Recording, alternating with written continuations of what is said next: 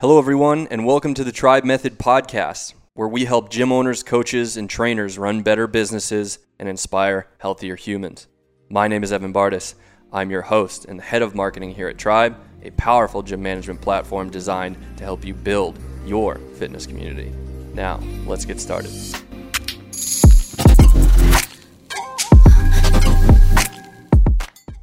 All right.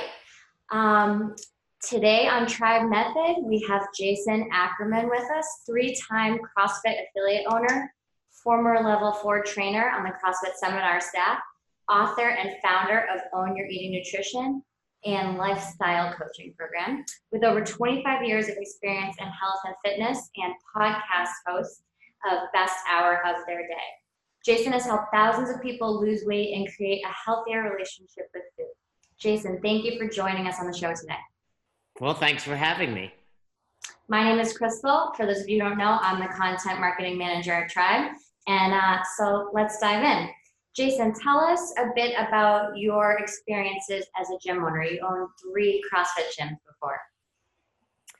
Yeah, I mean, how long do you have on this podcast? Because, owning 3 affiliates is a lot of experience, but it was the best decision I've ever made in my life. Well, other than marrying my wife, I think you have to say that, right? So it was the best time of my life and something I miss right now, owning an affiliate. I don't know whether I will again in the future, but CrossFit and affiliate ownership truly changed my life, changed the direction I was going, and it's something I am very proud of. That's awesome. So how did you get started as an affiliate owner? Well, I found CrossFit in 2006. So I've been around for quite some time, and I was a personal trainer. I've been involved in fitness since I was like 13 years old. In high school, I was a high school wrestler and very small, and I needed to get stronger to keep up with the bigger kids. And from the first day I walked into the gym, I fell in love with it and knew it was something that I would always want to do. I didn't think I'd still be doing it, almost 30 years later. But I was involved in the personal training world, still kind of, pushing through it after college, after a postgraduate degree. And when I stumbled upon CrossFit, I said, okay, this could be a way of actually making money in the fitness world. I was doing it because I loved it. I was having fun. And I was like, okay, this is great, but at some point I have to get a real job. And then I found CrossFit and I was like, this can be a real job. That's awesome. So did you own any of your affiliates at the same time, or was it one after the other? I owned 2 at one point. So I opened my first affiliate in 2007 and it was booming. It was growing. CrossFit was on the huge up and up at that point. And I think in 2011, I opened my second. So I had those 2 together. And then I actually sold both of those right around the same time, separate reasons to different people in 2013, and was going to take a break. I said, okay, I did this. I've been there. I had success, sold them. And then I just couldn't turn away another opportunity to get involved. A coach of mine was opening one. He asked if I wanted to be a partner, and I dove in. So I owned 2 at one point, and then my third I owned separately. Oh, that's great. So yeah, lots of experience, like you said. And it sounds like your gyms were pretty successful, but I'm curious, what was your biggest failure as a gym owner, and how did you learn from that experience? That's funny because we were talking before this, and I have a podcast, and I ask that question a lot because it's easy to think about what you did well, right? And then to think about what went wrong. I have so many failures I could tell you about. But I think the biggest failure I had in the box ownership, well, I'll say there's probably 2 that I would change. Okay. And one would be whether or not I opened the second affiliate. So when, the first one's going well, I think what I probably would have done, and it wasn't really a failure, but what I would have changed is just diving more into that first one rather than opening that second, kind of diversifying my attention, my bandwidth, making my coaches work harder because they had to go to 2 different places. It just watered things down a little bit. And then the other one is, probably around 2010 and 11, CrossFit had this huge push to try to do more, try to make the games, try to make regionals. And I bought into it myself, and I allowed my members to buy into it. And what I probably would have changed now is say, look, hop into classes, go hard. If you want to do a little extra, cool, we can do that. But you don't need to do all of this volume. You don't need to be here for 3 hours a day. This should be fun. It should be, more of a community-based fitness program. And I think I let that kind of slip away for a little while. That makes sense. Totally. Would you say that's something that you wish you had known when you started out, or is there something else that fits into that category? Well, I think for both of those, it would have been nice to know that. If somebody would have told me that, I don't know that I would have listened. But, nowadays, I coach at a box. I live in Florida now, so I coach down here. And some of the things that they do well is because of my advice. So they listen to the mistakes I made. So it's nice to be able to impact others, and I mentor boxes. So they are things that I tell people. But like I said, back then it would have been a little harder to see that. Nowadays it's a little easier to see, okay, yeah, this guy's right. CrossFit was still in its infancy. I mean, technically, I think it probably still is. So we don't know where it was going, or we didn't know where it was going, or what some of the ramifications for our actions were at that time. And hindsight being 2020, I would have only allowed people to do classes, and I would have stuck to one affiliate and really just focused on growing the community. Because I think the one thing I did really well, despite those mistakes, was have an amazing community. That's great. On that note, what do you think are the best resources out there for gym owners? You said maybe you wouldn't have listened if you had heard that advice before, but where can gym owners go now to find good advice that they'll hopefully listen to now? Well, shameless plug, but I think my podcast, Best Hour of Their Day, is great. I, record an episode every week with my partner, and we kind of he owns 3 affiliates currently. I've owned 3 affiliates. We're both part of the seminar staff, and we just give out advice. We answer questions, and without any, we don't expect anything in return. So it's just true advice and things we believe in. And I think there's some other great resources out there, like Two Brain Business, and some other people that have done it. I think you should be listening to people that have done it and that have done it well, like anything, and that lead by example. That's great. And who is your partner on that podcast? So my partner, his name is Jason Fernandez. We've both been on the CrossFit seminar staff. One thing you said earlier was former level 4. I'm still a current level 4, I guess. So being a level 4 coach, being on the seminar staff, I've been around the world. I've been to hundreds and hundreds of boxes, as has he. And, we just take our experience and our knowledge and try to help people. The CrossFit community and CrossFit in general, like I said earlier, has had the most impact on my life, outside of anything else. And I just want to give back to the community. That's great. So this question actually comes from Bubba, our CEO at Tribe. He's curious how many years you've been doing CrossFit, and as an OG, how do you keep it fun and fresh after all those years? Bubba's been doing it. Bubba was at the first competition I threw in 2008 in my parking lot. So I found CrossFit in 2006. Like I said, I trained jiu-jitsu, something I still do. And my buddy was like, hey, check out this CrossFit. You should, see if you would like it for yourself. And he knew I was a personal trainer. And, back then it was really easy to get psyched up because it was brand new and it was really helping me on the mats for competition. 13 years later and being in my 40s, there are definitely days that it's hard to get motivated. But the one thing that really helps me is going to the box. Mm-hmm. So I have a garage gym. It's fully equipped. You can do any workout you want. Now, granted, I live in Florida and it's hot and hard to breathe in the garage. But when I'm by myself, I'm lucky. I always tell people, I'm lucky if I give myself 80% in that workout. But the truth is, I'm lucky if I even start. Sometimes it's like, I don't want to do it. If I drive the 10 minutes to the box, I work hard and I have fun. I hear you. That's what I love about CrossFit too. The community, it just keeps you coming back.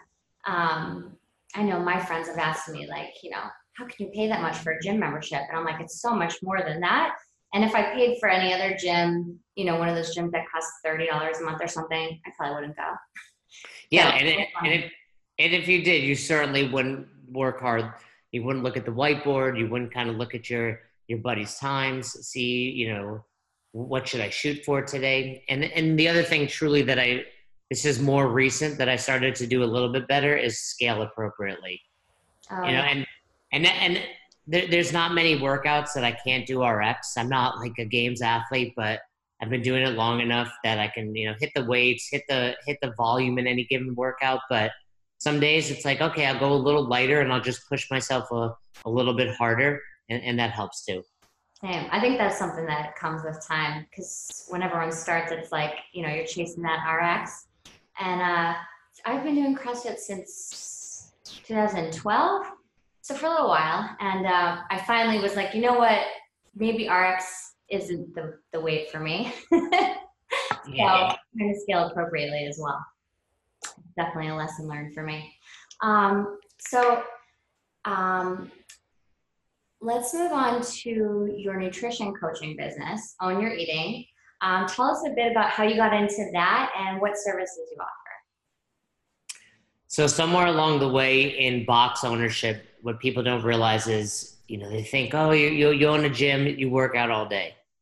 And that's not the case. Oftentimes you skip your own workout, or, your nutrition goes out the window because you're busy. And I remember looking in the mirror one day and being unhappy with what I saw. And I said, okay, I got to make a change. I have to do something. I was doing paleo, but paleo often became whatever I wanted it to be. Some days it would be chicken wings are paleo. Other days it would be tequila's paleo. And I was like, I need to find something that's sustainable, that I enjoy. And I Googled and did some research and found flexible eating. It was like 2012, and everyone's posting pictures of donuts, hashtag, if it fits your macros. And I was like, a donut diet, I can get behind that. And I figured it out, did some research, figured out what my macro should be and started tracking. And I went from about 170 to 135 while eating foods I loved without really depriving myself. And most people, when they've lost weight or they go on some sort of nutrition journey, when their friends notice it, they just start asking them, hey, what are you doing? And that's what happened. I mean, I owned the boxes. So it was the members coming up to me and saying, what can you do? Or what can I do? Can you help me? And it just slowly became that, yeah, I can help you. Here are some numbers. Here's what I do. And it was just kind of follow my lead, if you will. And then when I sold the affiliates and I moved to Florida, I was like, okay, now I need to figure out what I'm going to do for a job. And more people were asking me about nutrition, and it became just one-on-one. And then slowly it became a business. I met my wife and she became part of it. So it became Own Your Eating, and we have coaches now, and we just help people around the world really gain control of their nutrition, learn how to eat foods they enjoy without depriving themselves, making it sustainable, and get in the best shape of their lives.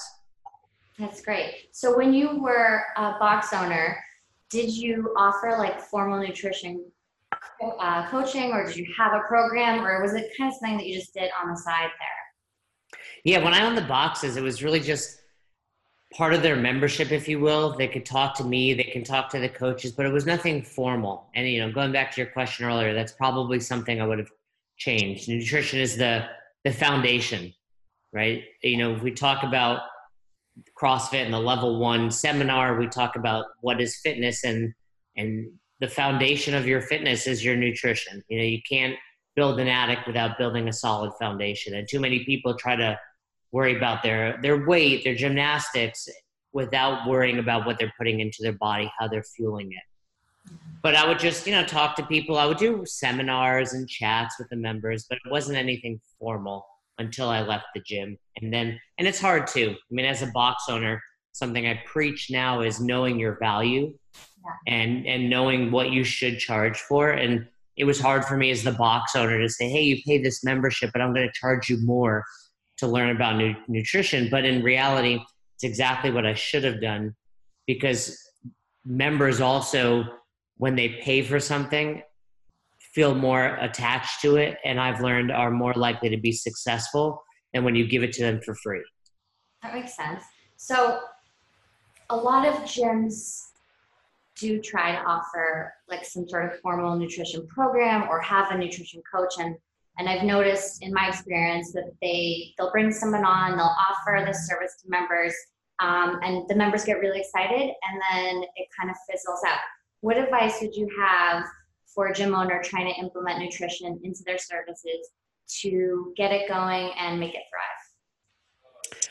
If they want to do it in-house, what I would recommend first and foremost is make sure you're doing it yourself. So you need to be practicing what you're about to preach. Secondly, I would say you have to charge your members. And I know they're already paying you, anywhere from $100 to $200. It doesn't have to be extreme, but when your members pay you, they are more likely to follow through, and they associate it with more value. So do it yourself, charge your members, and then it'd be a great opportunity for your part-time coaches, or if you have a full-time staff, to earn additional revenue. So maybe they get a percentage of their members, fee for their nutrition, but having that connection to one of your coaches rather than just as you pass a member, how's your nutrition? It needs to be more organized and more formal. Got that. On that note, what should a gym owner look for in a nutrition coach? Are there any certifications or qualifications they should have that you think stand out from the others? Is it better to have like a dedicated nutrition coach, or do you think it's all right to have a CrossFit coach or other personal trainer who does both? So, I think the number one thing is to have that experience. I don't have a formal education in nutrition, but I have 30 years of experience, and I've taken a bunch of courses online, and our company, Own Your Eating, has a certificate course too, which is accredited by CrossFit. So if you have your level 3 or level 4, you can get credits you need continuing ed. So you can get 8 credit hours if you take our course. So of course I'm a little biased and I recommend our course, but there's some other great ones out there. Precision Nutrition is another good one. You should have some knowledge and you should have a foundation, but I think ultimately having experience, not just with yourself, but with other human beings, because everyone is different. And when you work with people for nutrition, you very quickly realize it's not so much about the food that they're eating, but about mindset. Right. Tell me a little bit more about that. I noticed that you had a quote in your email signature, and it said, it's not a diet, it's a lifestyle. So, more about that. Well, like I said, I've done, I grew up wrestling, and I still compete, and I still do stupid things to my body to make weight on the scale.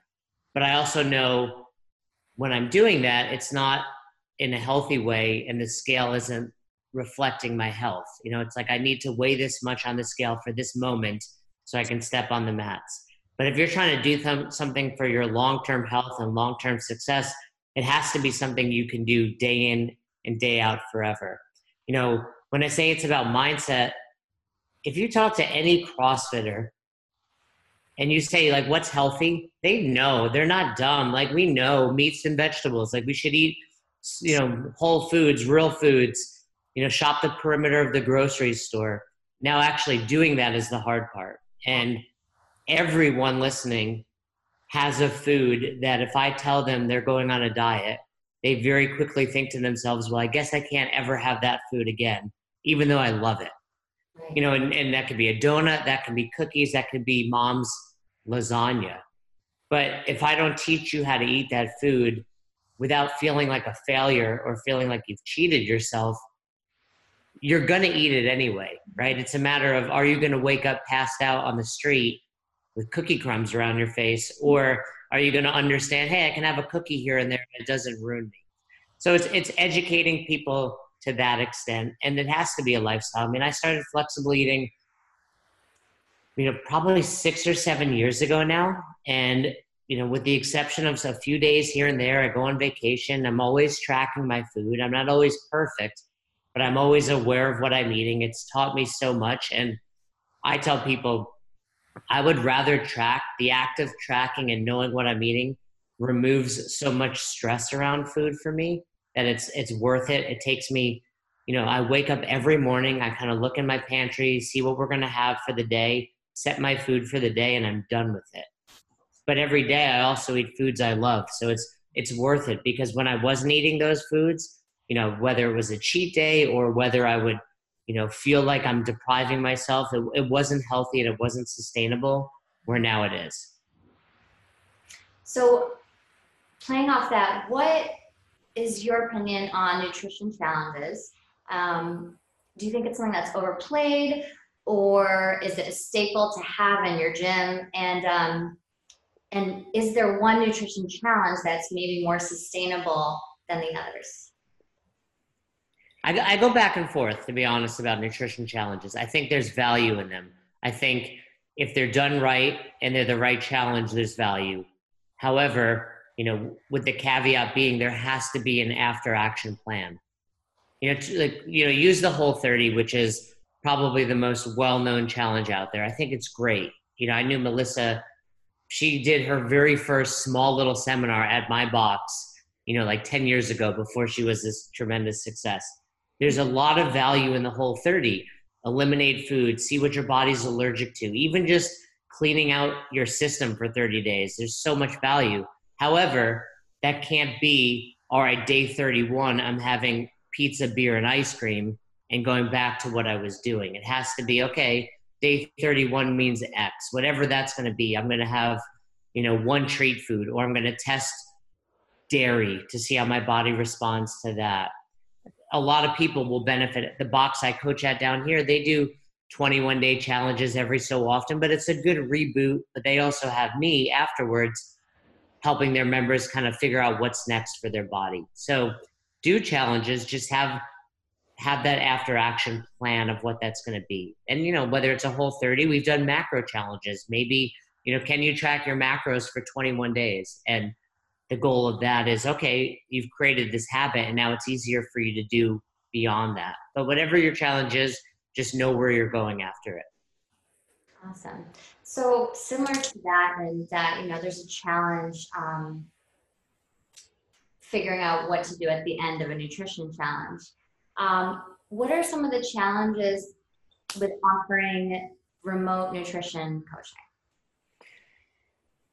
I love face-to-face interaction. So obviously remote and virtual coaching, obviously you can do what we're doing right now, right? We can see each other, but it's not the same as being in person, seeing that emotion in people, because like I said, it's mindset, it's emotion.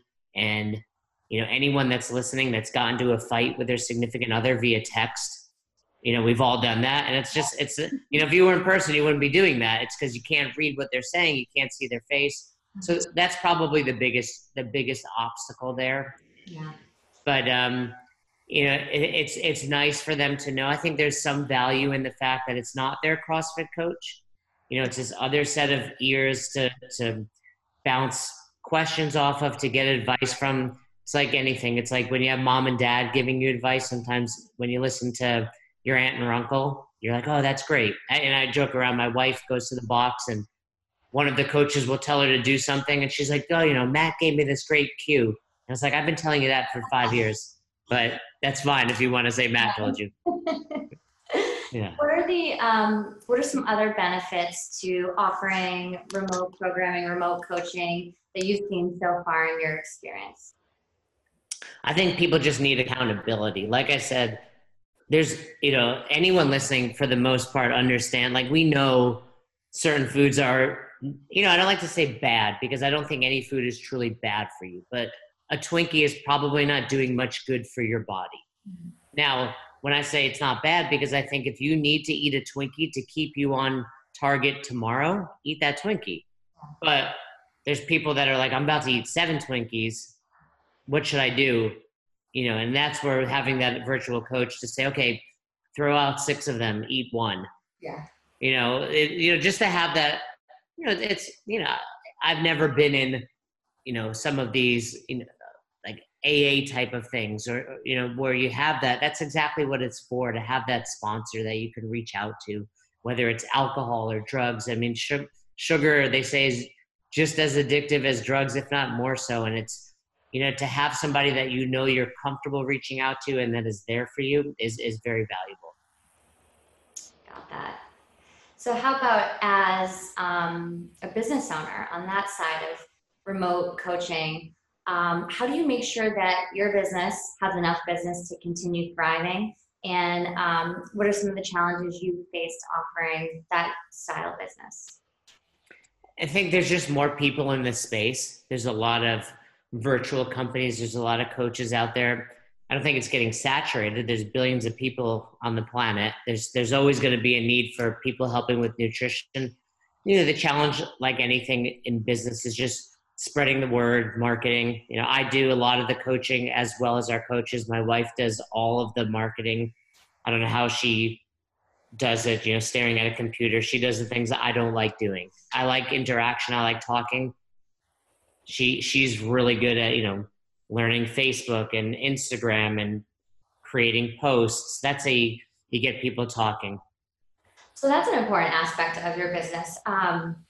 When you're presenting information to your followers, nutrition information, how do you come up with the delivery and give it to them clearly without overwhelming them?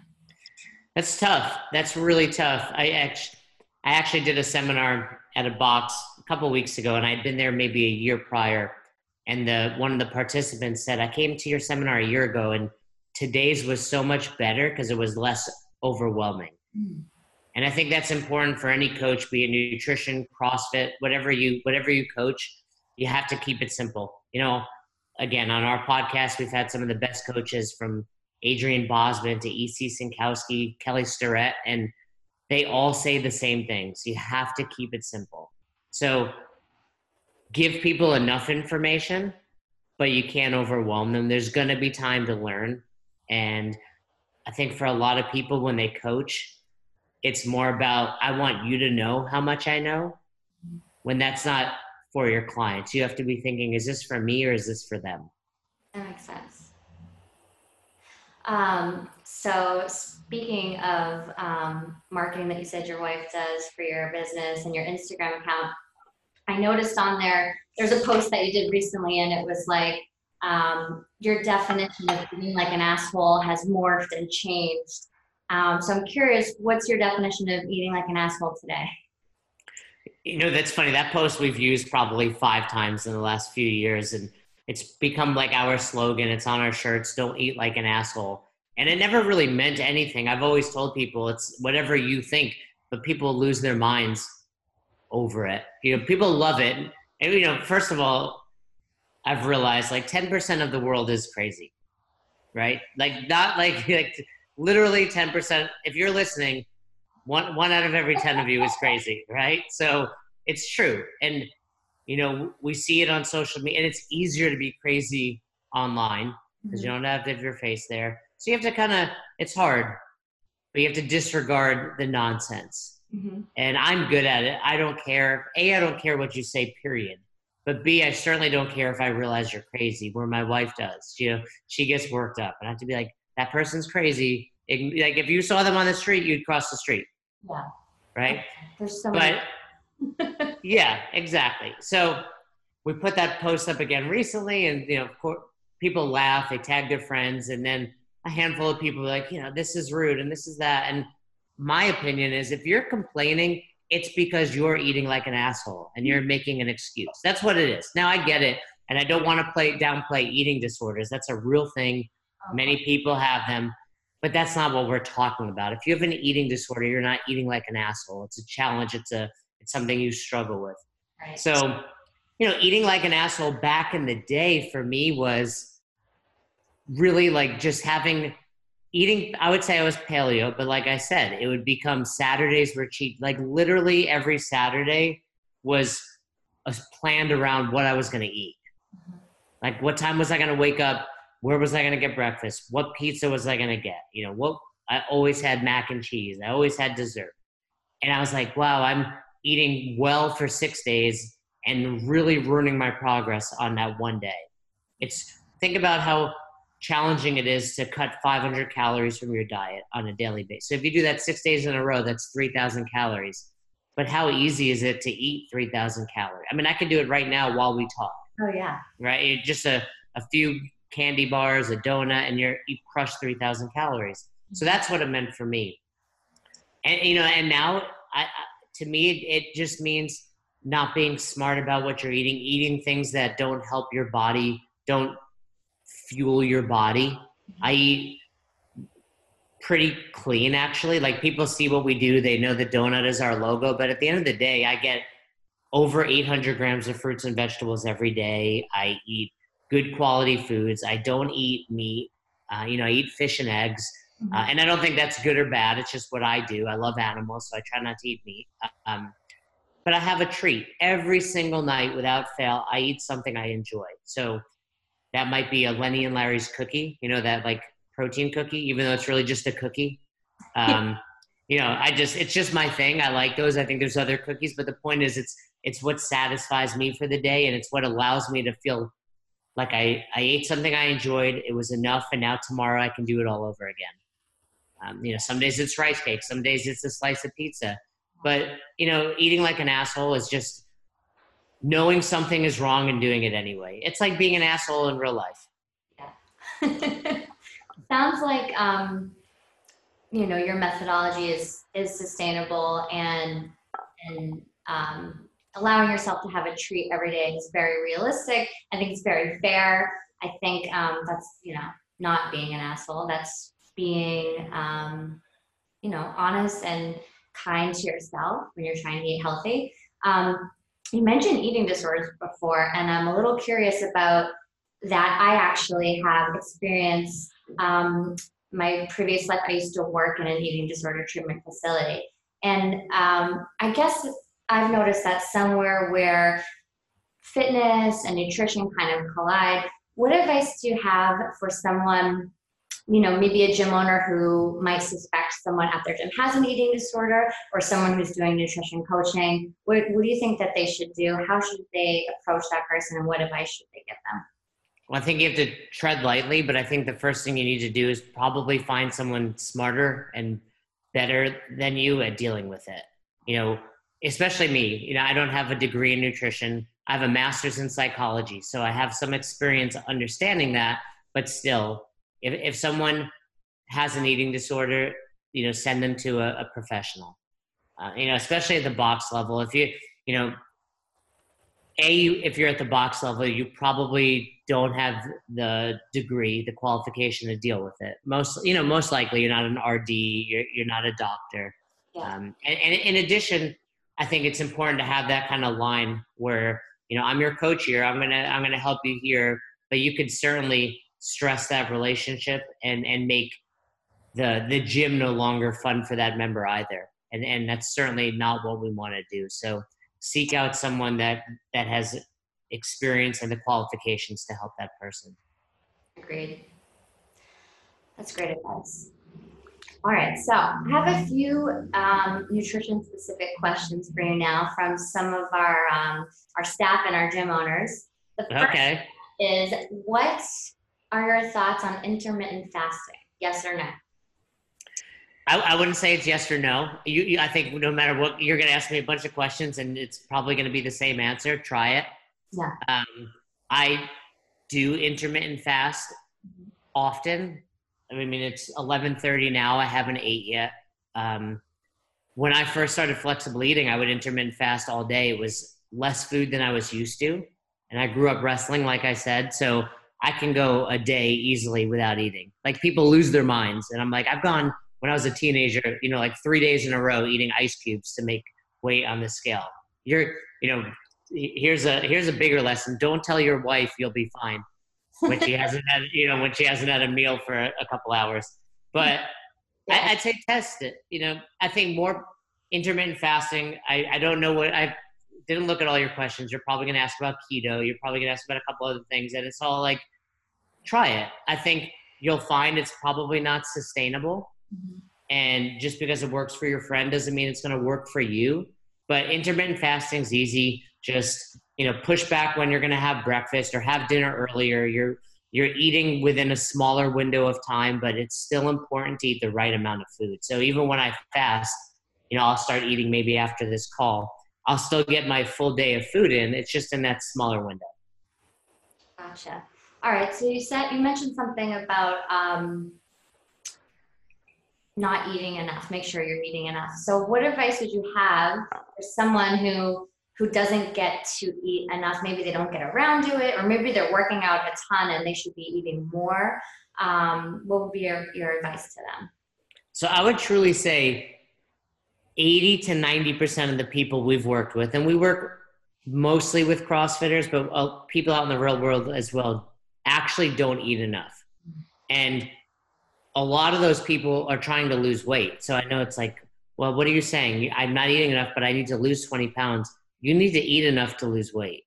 Yeah. So you have to fuel your body, and if you are a CrossFitter, that fuel is how you're going to perform better. You can't just work out and not refuel your body. So I would tell people, if they're listening and they're like, well, what can I do to figure it out? Download an app like MyFitnessPal. That's what I use, but there's plenty out there, and start tracking what you eat just to give yourself an idea of how much you're eating. But 9 times out of 10, people don't eat enough. And those that do eat enough typically have this weird balance of macros, like really high carb or fat, really low protein, because we don't crave grilled chicken. We crave delicious foods, which are tend to be carbs and fat. And lastly, sometimes we see people that eat really well Monday through Friday and then blow it like weekend warriors on the weekend, like I used to do. Mm-hmm. So if you're listening, you're most likely one of those 3. And what I would recommend is download an app, start tracking, just get an idea of what you're eating. But you'll see how much because my biggest pet peeve is like the people that are like, oh, I want to gain weight. And I'm like, you don't eat enough. They're like, no, bro. I eat so much, you don't know. And I'm like, no, track. And they eat like 1,200 calories. Like, no, you're not eating enough. You need to eat to fuel yourself. And just for reference, if you're listening and you're trying to lose weight and you hold more of it around your midsection, that's typically a reflection of not eating enough. That is interesting. I've never heard that before. It makes a lot of sense, though. Yeah, it's like, cortisol. When you release a lot of cortisol, your body tends to hold belly fat. And now cortisol is associated with, of course, lack of sleep and stress. 2 things we do have control over. People will tell you they don't, but you have control over your stress. Mm-hmm. But the one thing you certainly have control over is what you eat. Yes. So yeah, your kids wake you, your boss is stressful, I get it. But no one is forcing food into your mouth. So you can control what you eat. Certainly. Well, what you said about eating more, that everyone should be eating more because most people are eating less, that's good news for me because I love to eat and I'm going to go more now. and for the record, not everyone. There are some people. So I don't want you to, call me up in a month and gain 30 pounds and tell me you said eat more. But I would also say eating more, but you have to eat the right amount. It's not just like eat more so I can eat more and more. Mm-hmm. It's the right amount. And that's what macros are really all about. It's not eating too little. It's not eating too much. It's like Goldilocks and eating just the right amount. Certainly. So I know you said I was going to ask you about this and that you would say to try it, but I'm curious, have you tried keto? And, if you're open to trying any diet, after you touch on keto a bit, are there any ones that you discourage that you wouldn't try? So I truthfully have never tried keto myself. We have some coaches on our staff that have done it. And I also have quite a few friends that have done it. And the common sentiment is it's very hard to sustain and you don't feel great on it. I think anyone thinking about doing keto is probably trying to do it just for some sort of quick weight loss. They think, okay, well, I want to do keto because I have to drop 20 pounds. And what we've learned is keto is not just low carb. A lot of people think keto is just low carb. It's low carb, but it's also very high fat. 75 to 80% of your calories are coming from fat, which may sound fun at first, but it's hard. It's really just a lot of butter and oil on some other foods. So with that being said, I think there's a lot of health benefits to keto, to intermittent fasting, but most people aren't doing it for those reasons. If you have seizures, or you yourself have autism, or you have a child with autism, those are good reasons to test out keto, but most people don't do it for that reason. It's any diet you're doing, in my opinion, should be, how long can I sustain this for? And, in addition to that, I'm assuming mostly CrossFitters listen to this, you can get your body to be fueled off of fat, but it will take time. And anaerobic activity, which is mostly what we do in CrossFit, is easier to fuel with carbohydrates. So yes, you can retrain your body. It's not been something I wanted to do to myself, but I know people that have done it, and ultimately they wind up going off of keto at some point. And correct me if I'm wrong, I guess this isn't a statement, it's more of a question, but don't you need carbohydrates to grow muscle? So for those people who were saying before, want to get bigger, want to gain muscle, definitely probably shouldn't try keto, right? Yeah, I mean, I don't know if I can say with certainty you need carbohydrates to grow muscle, but I think, when you think about CrossFit, much of what we do is, under 8 to 12 minutes, it's anaerobic activity. And the first thing you're going to do is burn through your sugar storage, your glycogen storage. And if you don't have that, you're going to, the goal of keto is to fuel yourself with fat. But you have to really get your body understanding and fat adapted to do that. You see a lot of longer distance and longer time duration athletes do keto because they're not anaerobic. They're in this aerobic pathway, and they're going for this extended period of time. But what we do is, so short, so hard, and so fast, that's where we use our glycogen storages. So it might just be that, without that, it's hard to have the energy to push yourself, which then in turn may make it challenging to grow muscle. Okay, gotcha. All right, here's another nutrition question for you. Is it possible to lose weight or lose fat and gain muscle at the same time, or should you do one before the other? I go back and forth on it. I think go back and forth on it. I think it's anything is possible. If you want to lose weight or lose body fat, but you also want to build muscle, is it possible to do both at the same time, or should you do one before the other? So I don't think anything is impossible, but it's challenging. If you want to lose weight, by definition, you have to be in some sort of deficit. I know I said earlier you could be eating too little, but you need to eat enough, but you also need to be in a slight deficit. You need to give your body proper fuel, but not enough that you're growing fat cells.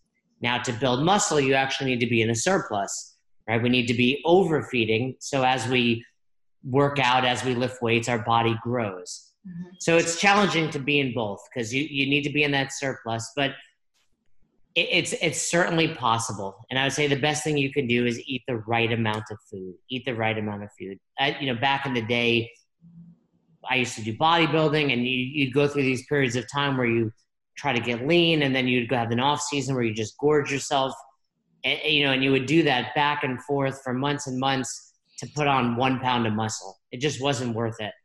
I'd say smarter training, smarter nutrition these days would be fuel yourself, train hard at the box or lift weights, but you can certainly grow while staying lean.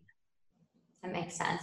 So I've heard before, like a common, misconception is, and I heard you mention this, is that, you can eat more while still being in a deficit. So you mean more volume wise, but maybe not calorie wise. Is that correct?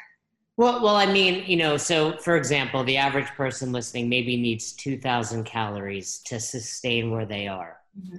but maybe they only eat 1,200 on an average day. So they're in this 800 calorie deficit. That's too substantial. A few hundred calories is okay, but people are just completely under eating. So you need to eat enough to accomplish your daily activities, support your training at the gym, but give yourself a tiny bit of a deficit, enough that your body is still going to burn and lose weight, where too many people take it to that drastic measure and just don't eat anywhere near enough food. Right. And how would someone go about figuring out like how many calories they should be having every day? I know you mentioned the MyFitnessPal app. Is that a good place to get started? And is that information accurate? No, not necessarily. So MyFitnessPal, if you type in your information, it'll give you some idea, based on the answers you put in there, how much you need to lose and how fast you want to lose it. I'm of course biased. That's what we do. We can help you figure out the numbers you need, the macros you need to, be it lose weight, be it gain muscle. You can reach out to us. But there's also probably plenty of resources online where you can Google it. I would say, again, going back to what we said earlier, find someone that knows what they're doing, find someone with an experience in this world before just jumping on. But truth be told, tracking is better than not tracking. Tracking the wrong numbers is better than not tracking at all. Okay. All right, Jason, coming up on our last question. I'm curious, what is something that you're really into right now? Something I'm really into right now. I try to have balance in my life, but I am focused right now on growing our podcast, Best Hour of Their Day. I interview people all the time, and we've had some amazing coaches on there. Mm-hmm. And I'm passionate about it, not just as helping the community, because I really enjoy interviewing other great coaches and human beings. They're not all coaches, but it's been a great way to just connect with other driven people. So I'd say that, and then reading. I don't. This year, my goal is to read 100 books, and I'm on like 55, so I'm right where I need to be, but it's challenging. But it's just really about, this has been a year of finding balance and reading.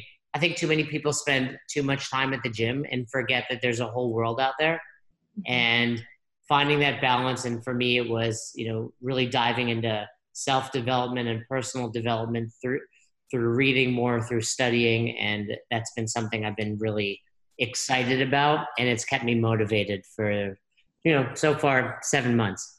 That's great. What are you reading right now? Well, right now, so the big book that I'm trying to get through over the years called Atlas Shrugged. Oh. It's, this tremendous book that I think is something everyone should read, whether or not you like the premise of it. But I recently picked that up again because it's hard. Like I'll read a few chapters and then I'll take like 2 weeks off. So I've been chipping away at that over the course of the year. But the other stuff that I've really been diving into is some of the Stoic stuff. So there's a book called The Daily Stoic, which, every morning has some sort of passage written by, these Roman emperors back in the day. But I also try to find time to read fiction. I just read a book called Little Fires Everywhere, which is like one of the New York Times bestsellers, but it was interesting. I like to read fiction before I go to bed to kind of chill my mind out and then dive into the personal development stuff throughout the day. That's great. So I lied before when I told you I had one last question for you, because you just made me think of another one. How do you find time to do all of this? How do you own a business? You still coach, you said, right? You're a podcast host. You find time to read, and it sounds like sleep is important to you as well. How do you do it all, and what is your advice so that others can do the same?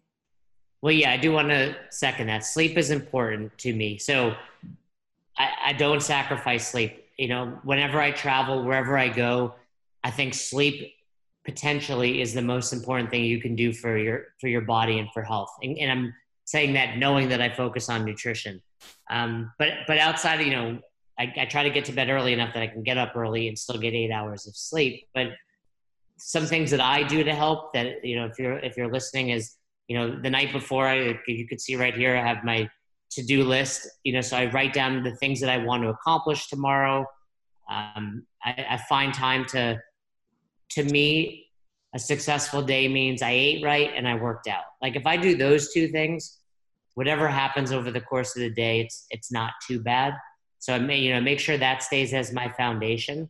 But then I have my to-do list, and I have a morning routine that sets my day in the right direction. And I think also just surrounding yourself with the right people. I'm lucky that my wife is motivated. My friends down here are motivated. So I don't really have the opportunity to slack off because they help hold me accountable. That's great. And full disclosure, I listen to a lot of books. Okay. So, that helps. So you saw my here, Lola, come here. You see this crazy, you could see Lola. She needs to get walked a lot. Mm-hmm. So I have Audible and I have a couple library apps, but whenever I walk her, it's my time to listen to a book. And, so I feel like it's doing good for her. She loves it, but it also is my time to kind of, it's time away from the rest of the world. And I feel like I almost feel like I'm in school. Like these books are, another degree, if you will. That's great. I'm motivated now to listen to some books and read some more books. So thank you for that. Well, and I think if you're listening to the show, anything in life, whether it's reading a book or nutrition or training, sometimes we get so worked up about like this huge, daunting task in front of us, and it doesn't, like go download Audible, download a book, and just listen for 5 minutes. You don't have to listen to the whole book tomorrow. Just we look at these tasks, and if we looked at only the big picture, we'd be like, I can never do that. Mm-hmm. But just chip away, find one thing you could do to accomplish that, be it one chapter or, your warm-up set of squats, and that will often lead to more. That's great. Solid advice. Well, thank you so much for your time, Jason. It's been great chatting. Guys, if you enjoyed listening to this, definitely check out Jason's podcast, Best Hour of Their Day. And Jason, why don't you drop in your social information and other places that people can contact you? Sure. I mean, I think the easiest thing for anyone is just to Google, my name. But as far as Instagram, I have my personal account is the Jason Ackerman. I know it sounds super arrogant, but Jason Ackerman was taken, so I had to put the. Actually, there is another Jason Ackerman because when I Googled you, someone else came up first, and I was like, no, that's not the one. Yeah, I think he's a tattoo artist, but he was clearly ahead of the game when it came to websites and Instagram. So the Jason Ackerman, and then we have Best Hour of Their Day, THEIR Their Day, and then Own Your Eating, all on Instagram, and there's websites for all of those as well. Awesome, great, thank you so much. Well, thanks for having me. Give Bubba a hug, and have a great rest of your day, too. Will do. Thank you. Take care. Bye. Bye. So we hope you found this episode valuable, guys. If you did, we would love it if you could review us wherever you're listening to it. Give us 5 stars. Let us know what you liked. Of course, subscribe and share it with your friends. And don't forget to reach out to us if you'd like to be featured yourself or if you want to nominate a guest to be on the show next. You can do this by emailing us over at community@tribe.com, and that's tribe, TRIIB.com. Thanks, and we'll see you later.